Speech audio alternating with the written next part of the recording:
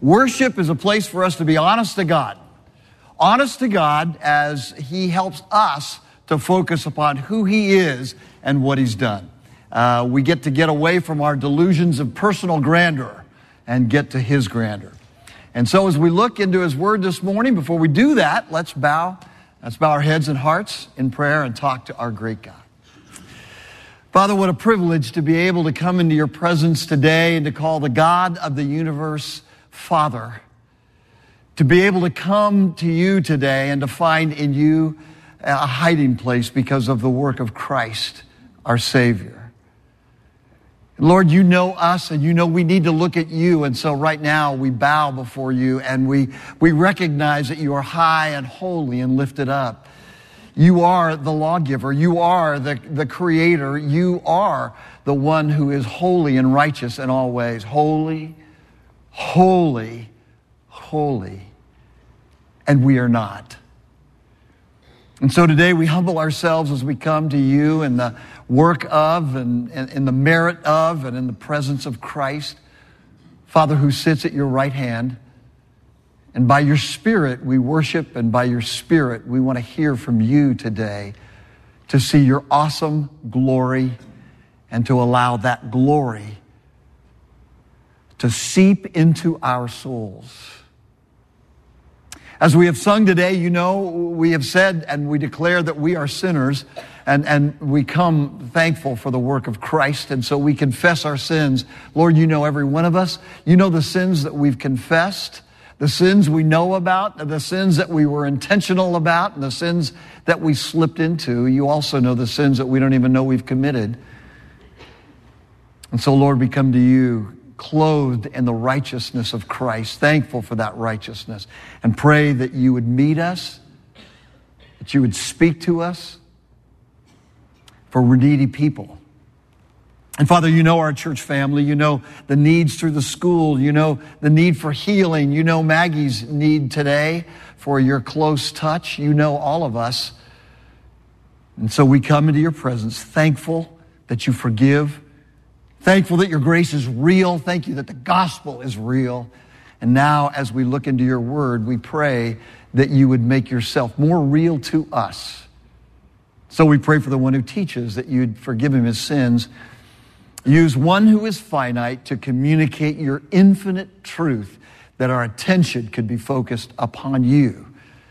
And we're grateful for this time as we pray these things in Jesus' strong name. Amen. Well, Orangewood, I'm glad you're here. I'm here. I'm up here, so I'm glad somebody is out there. And I am glad you're here today. But the question before the house, in a sense, is why are you here? We know what we're doing. We worship God. We know we're looking into God's Word. We're going to listen to the Bible read and explained and applied. So we know what we're doing, in a sense. And the question is, why are we doing it? Why are you here? Some of you asked that question this morning when you're getting, why am I going again? It's early. I'd rather have another cup of coffee. But it's important. The why question is always important. Some of you may be here. I mean, it might be that some of you are here because you think that in some way this worship service is going to help you in your road to perfection, Christian perfection. And if that is your goal, to be here today because this service can somehow help you in your road to getting perfect so God would accept you, you're in luck. It's a Presbyterian. It's one of my favorite words. You're in luck. I read a book this week called How to Be a Perfect Christian by the people from the Babylonian Bee. I'm not quite sure who they are, but they're satirists, and I'm sure they're not reformed, whatever that means. But so they asked the question, what is a perfect Christian? We asked 3 biblical scholars and theologians this question, they said. And then in the footnote it says, there is a chance they were all cult members in a remote compound in Idaho, but they seemed like pretty nice guys, so we're confident they're correct. We asked 3 biblical scholars and theologians this question, and in our extensive research, we found that a perfect Christian is one who conforms to the man-made standards of the Christian faith in any given age. Conforming to the status quo is the goal. Living out your faith in the way cultural Christianity dictates is the only way you'll truly be satisfied in your Christian walk. And all of us would say, yeah, not.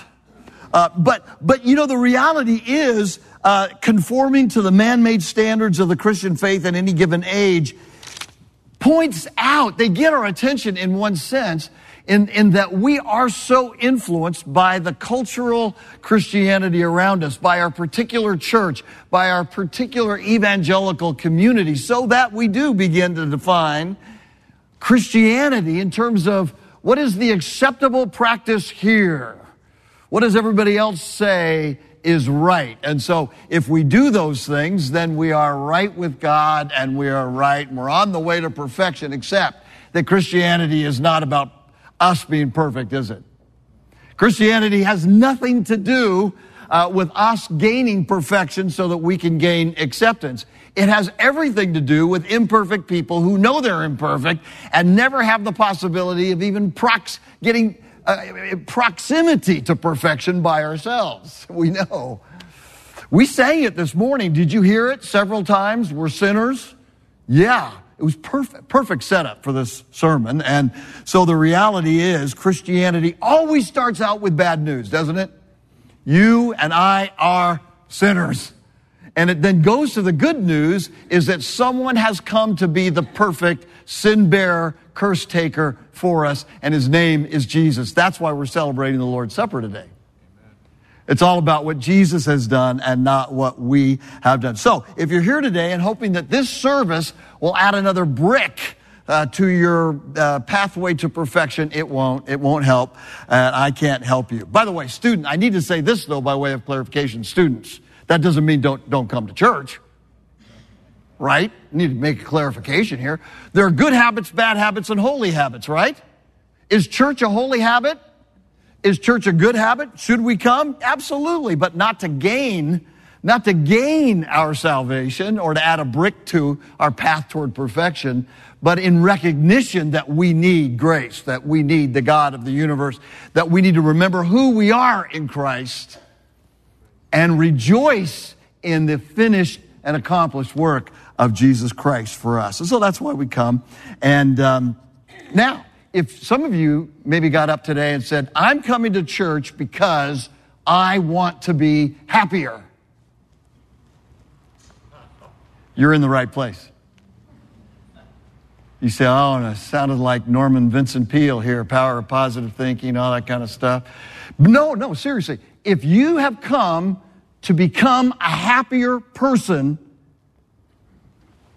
you're in the right place.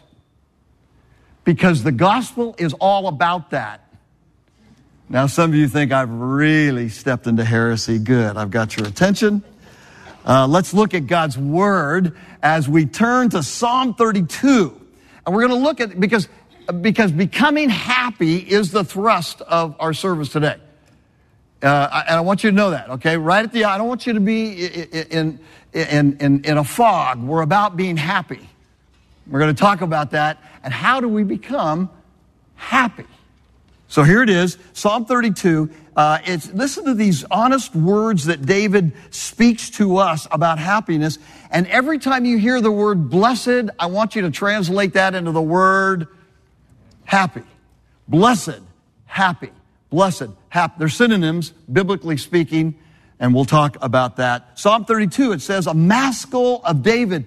And some of you are saying, what is a maskil? I've heard of a psalm. What is a maskil? Frankly, scholars don't know. Thought I'd just tell you that at the up front. It's a word that's connected to the idea of wisdom and of gaining knowledge, but they don't really know for sure. There's about 13 psalms that are called maskils. There it is. This is a maskil of David. But I can tell you it is God's word. Here it is, verse 1. Blessed is the one whose transgression is forgiven. Blessed is the one whose transgression is forgiven, whose sin is covered. Blessed is the man against whom the Lord counts no iniquity, and in whose spirit there is no deceit. For when I kept silent, my bones wasted away through my groaning all day long. For day and night your hand was heavy upon me. My strength was dried up as by the heat of summer. I acknowledged my sin to you, and I did not cover my iniquity. I said, I will confess my transgressions to the Lord, and you forgave the iniquity of my sin.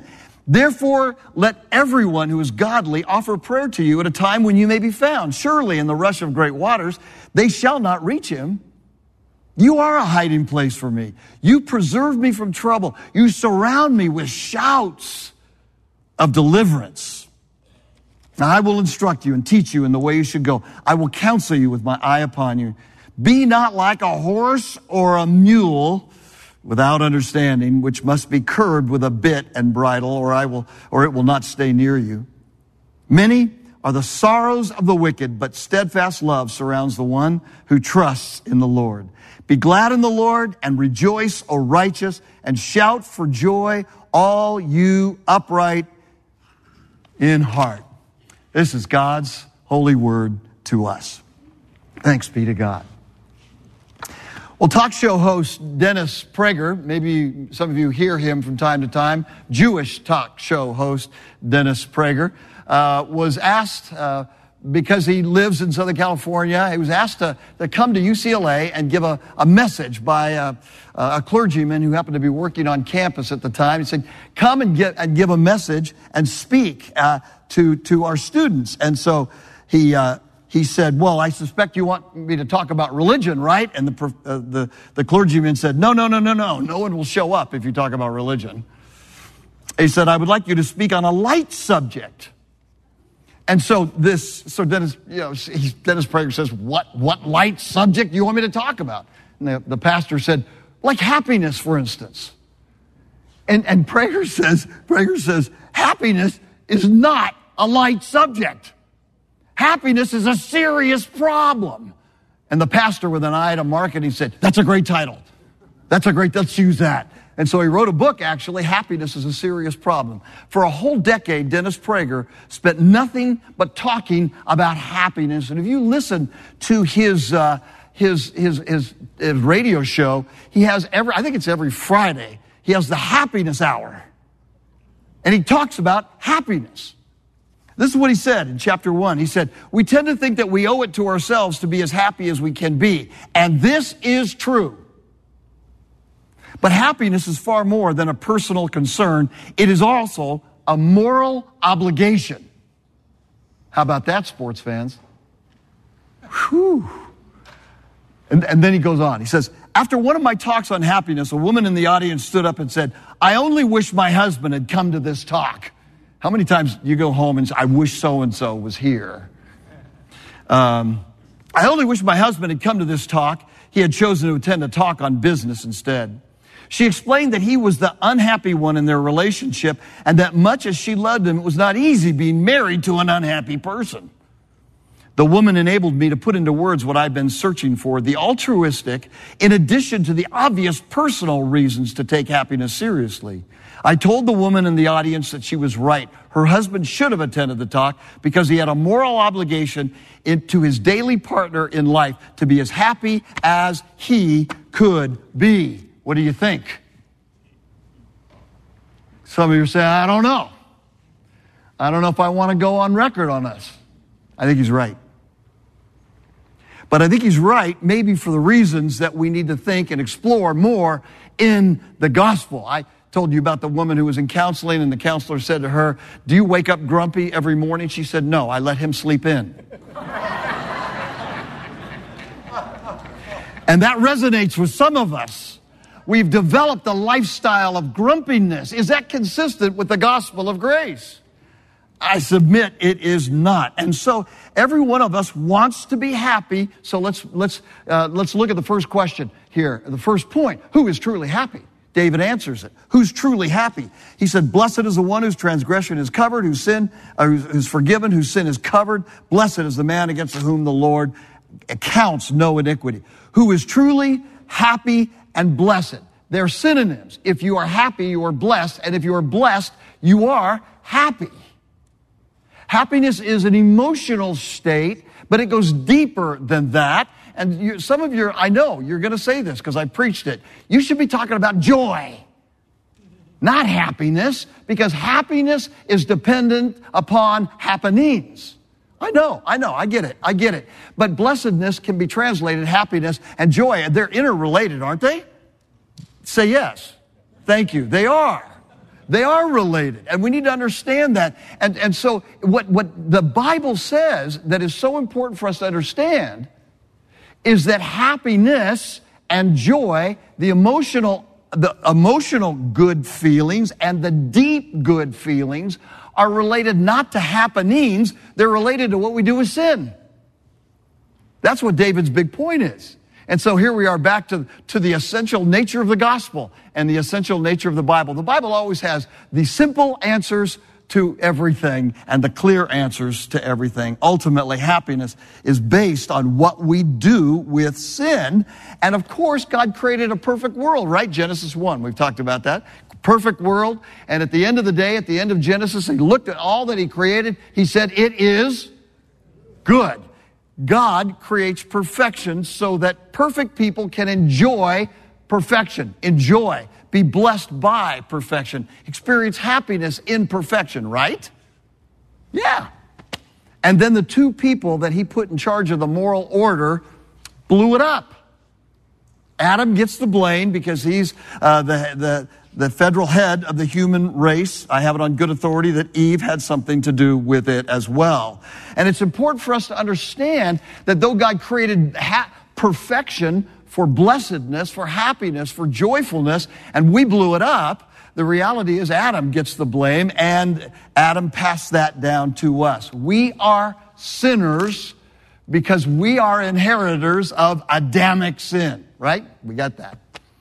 The original sin, this is where we get theologically kind of messed up. The original sin, the first sin was Adam's sin. And then we inherit his guilt and sinful tendency. So we sin, right? We sin because we're sinners. That's who we are. We're born that way.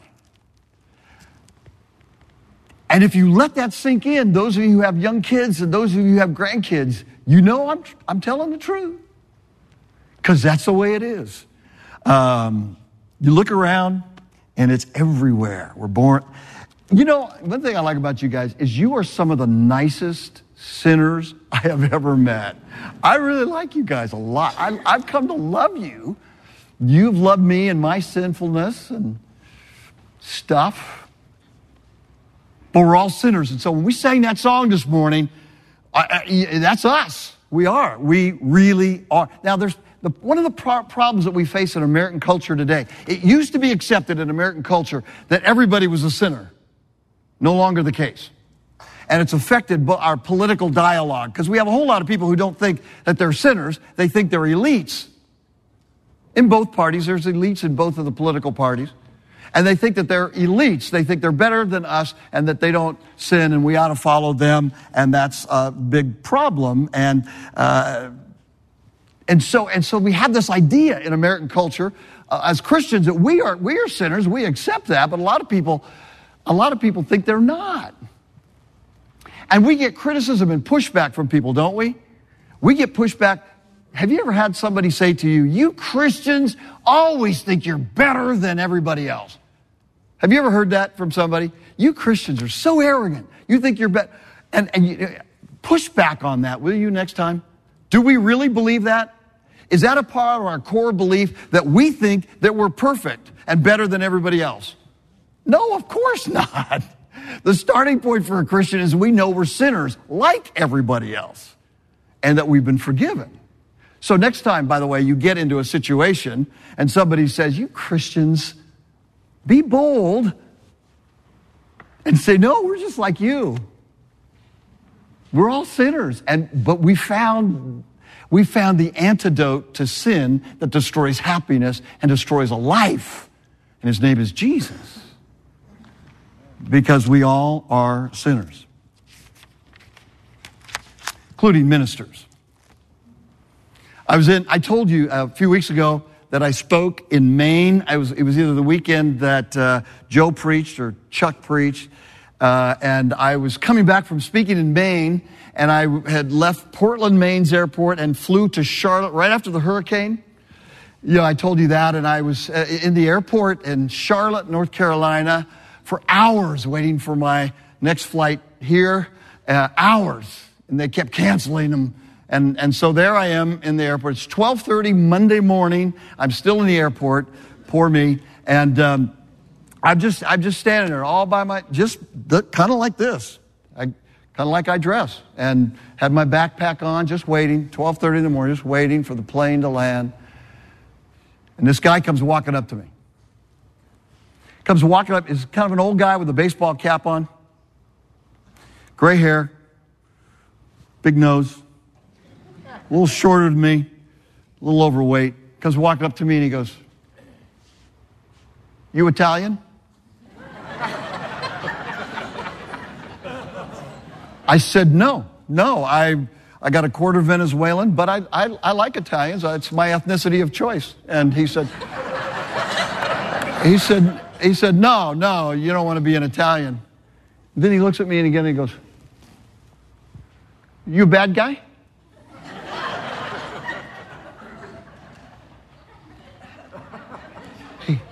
Are you a gangster? I kid you not, you can't make this stuff up. I'm looking at him and I go, well, he says, "What do you do?" I said, "I'm a pastor." He said, "You don't look like a pastor." I said, "Thank you very much. That's a compliment. I don't want to look like a pastor," whatever they look like. And he says, "You look like you're in shape." He goes, I'm not in shape. I don't have abs. And I kid you not, what he does is he picks up his shirt and he shows me his belly. He has tattooed abs onto his gut.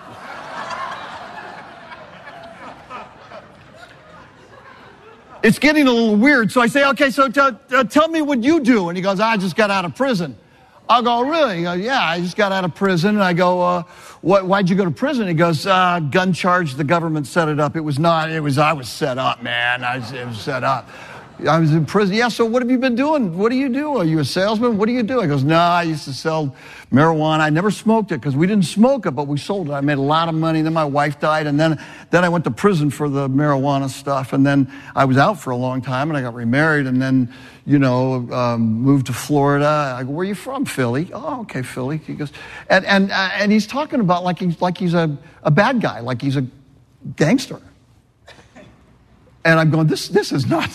This guy, he goes, whips out his card that he had in prison. And I said, "Show me your luggage." He walks over to the luggage. He's got a net bag. I think the guy really did just get out of prison. I'm beginning to believe him. And we're talking, and he goes back and forth, and he goes, "Do you know Michael Franzese?" And I said, "I do know Michael Franzese. He spoke at my church, and I'm speaking with him in Alabama next year at a men's event." Michael Franzese was in the mafia and got out without getting killed. Because I knew Michael when he was in. "Oh, really?"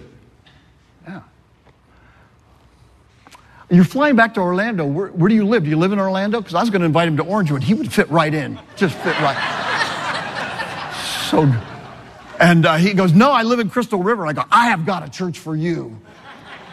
I'm going to introduce you to my friend Ray Cortez. You go to that church, Seven Rivers Presbyterian. You go up and tell him Pete sent you." It was the greatest thing. And then I got back and got some sleep, and then I got up and got to my computer and I checked it out online. You know what? Sucker was not lying to me. As I followed this guy, it kept saying to me, "You'll be surprised when you find out more about him." I said, "Well, I think I do know a little bit about him." I moved the previous questions he gave me. "Are you Italian?" "No." "Are you a bad guy?" "Yeah." My wife said, "Pete, you draw the finest people." He saw something in me that he could identify with. I am a bad guy.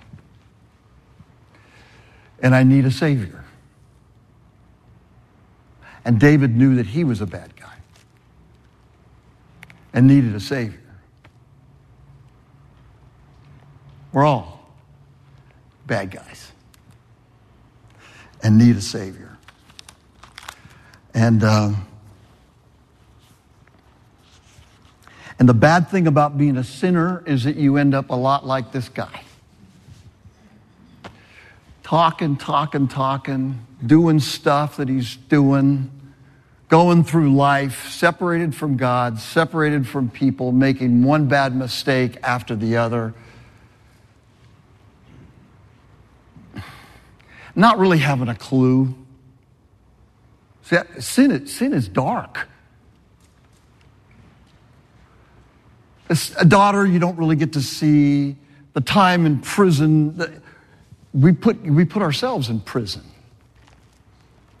Then there's eternity separated from God. Sin it's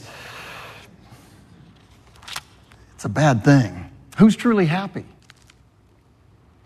Those who deal with sin and get on the right side of it with God. So David moves on.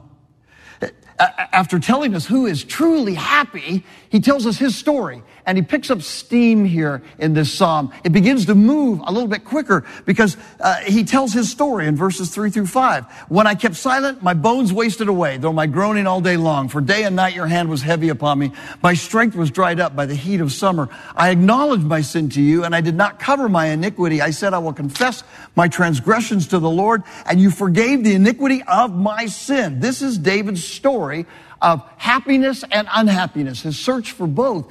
And when David's experience that he's sharing with us, he's being honest with us, is when he didn't deal with his sin, he became very, very depressed and discouraged because guilt weighs on the human heart.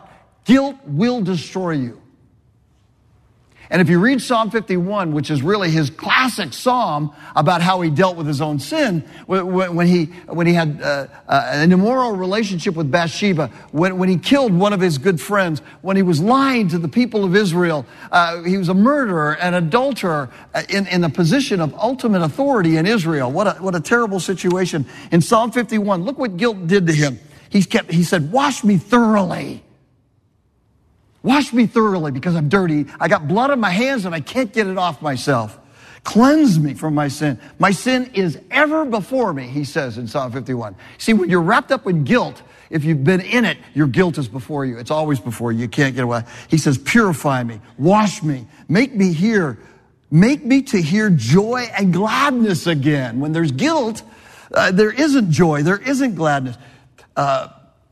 Blot out all my iniquities. Deliver me from blood guiltiness, O God. And David just goes on. He says, I acknowledge my sin to you, and I did not cover my iniquity.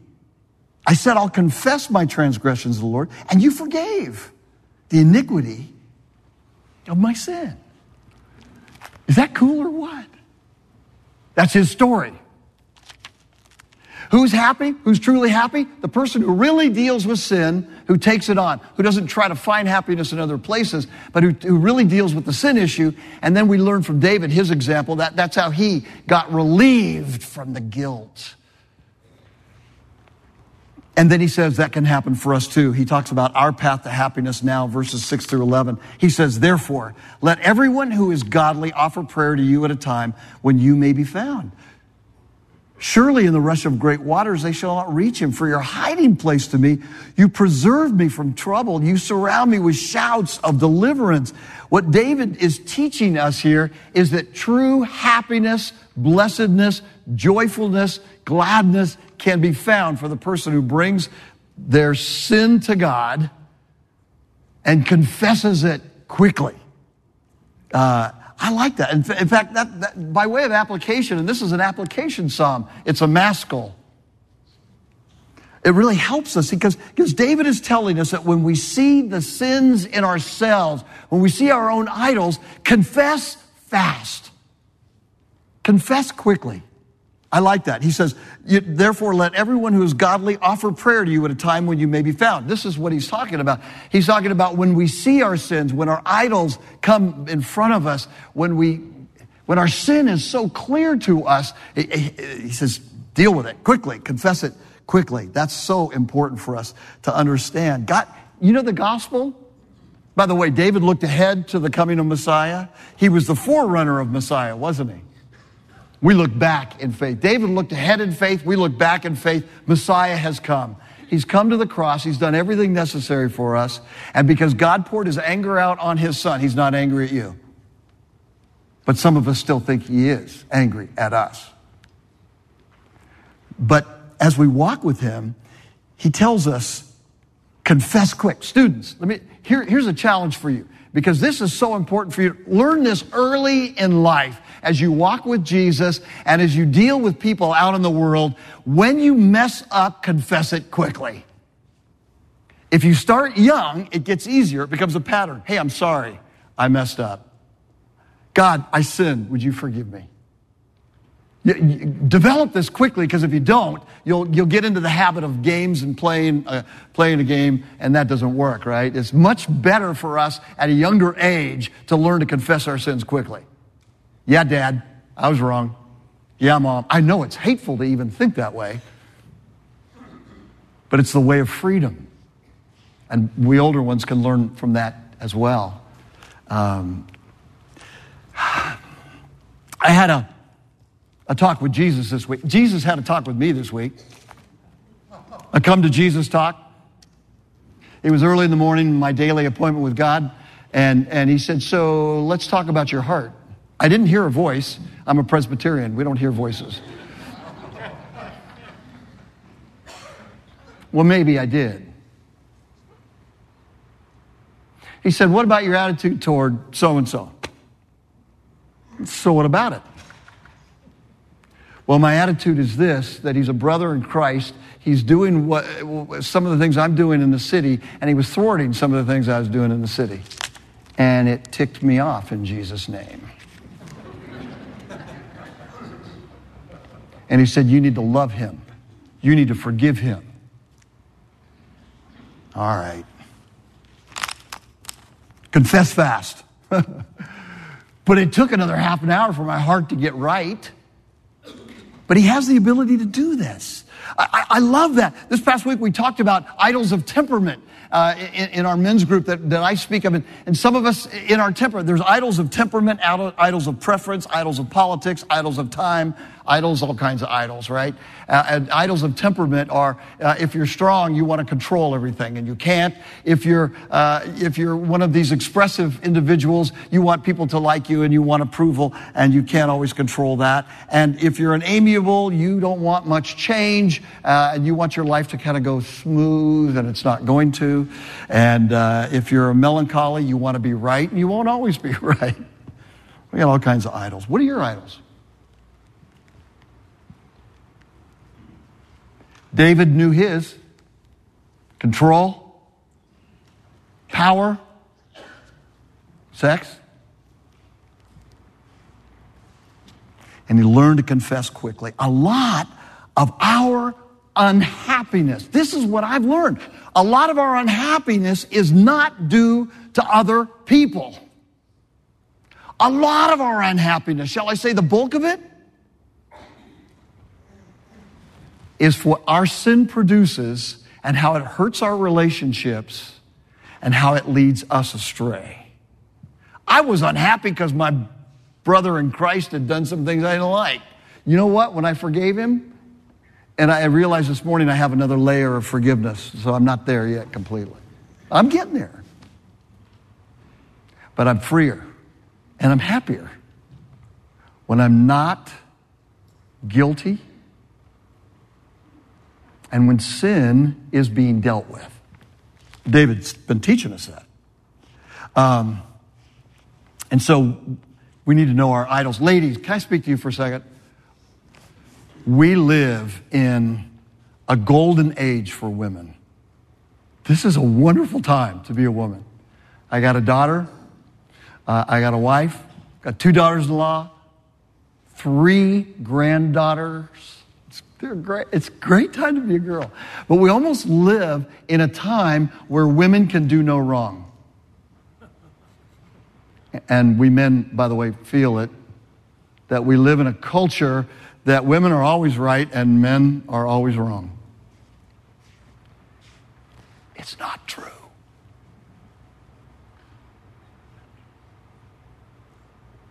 I just thought I'd bring that up.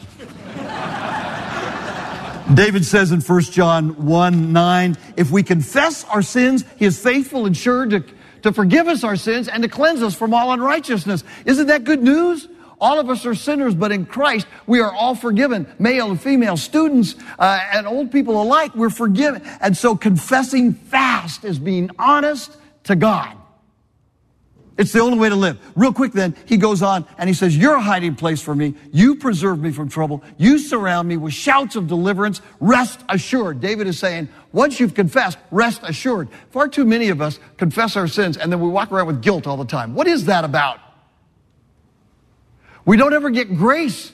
We're never living in grace. We're never living as forgiven people. David says, rest assured. If you confess it, if you got stuff to work out, you got people you need to talk to them, deal with it. But hold your head up as a forgiven person and move on. Rest assured.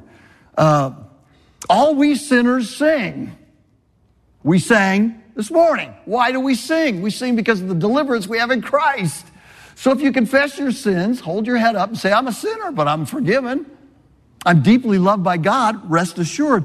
Now catch this before we do communion, before Chuck comes up here and gets us ready for communion. Romans 3:21. Apart from the law, the righteousness of God has been manifested, being witnessed by the law and the prophets, even the righteousness of God through faith in Christ for all those who believe. There's no distinction. For all have sinned and fall short of the glory of God, being justified as a gift by the grace that is in Christ, resting assured. What is, the Westminster Confession says, what is the chief end of man and women? To glorify God and enjoy Him. And we Presbyterians focus on the first part and forget the second. I got to glorify God. I got to glorify God today. I got to glorify God today. I flip it. You got to enjoy God today because of what Christ has done for us, and then you will glorify Him. Confess fast, rest assured, keep listening. Verse 8, I will instruct you and teach you in the way you should go. I will counsel you with my eye upon you. Be not like a horse or a mule without understanding. Verse 8 is one of my life verses. I will instruct you and teach you in the way you should go. As God brings us into seeing ourselves, He keeps developing us. On my desk, I have a 3x5 card that says, what are you teaching me today? How am I growing today? And then, don't worry, be happy. I know it's a song. Don't worry. Verse 10, it's an old song. Many are the sorrows of the wicked, but steadfast love surrounds the one who trusts in the Lord. Be glad and in the Lord, be glad in the Lord and rejoice. O righteous, shout for joy. You know, according to the Old Testament and the New Testament, that if you have faith in Christ, you are the righteous. Are you perfect? No. Are you righteous? You say, well, I'm not perfect. In the Old Testament, the idea of a righteous person is one who moves toward God because God has moved toward him or her. And we're seeking to follow him.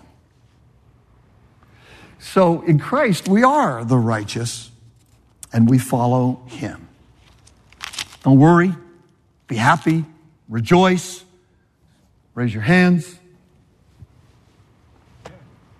Be thankful. Guys, I've talked to students, I've talked to women. Guys, I want to talk to you for a second. We need tough guys. We need more tough guys. You say, well, that's because your ministry is to men. No, we need tough guys because there's too many passive guys. There's too many guys that don't understand the grace of the gospel and how that sends us out to live for him out there. We need some tough guys. But as you understand how grace can make you tougher, it'll make you tougher if you understand that it'll help you face yourself better. I can face my own sin because Jesus loves me and paid for it. And I don't have to play games. And I can say, yep, I did that. I'm sorry, I did that. That's who I am.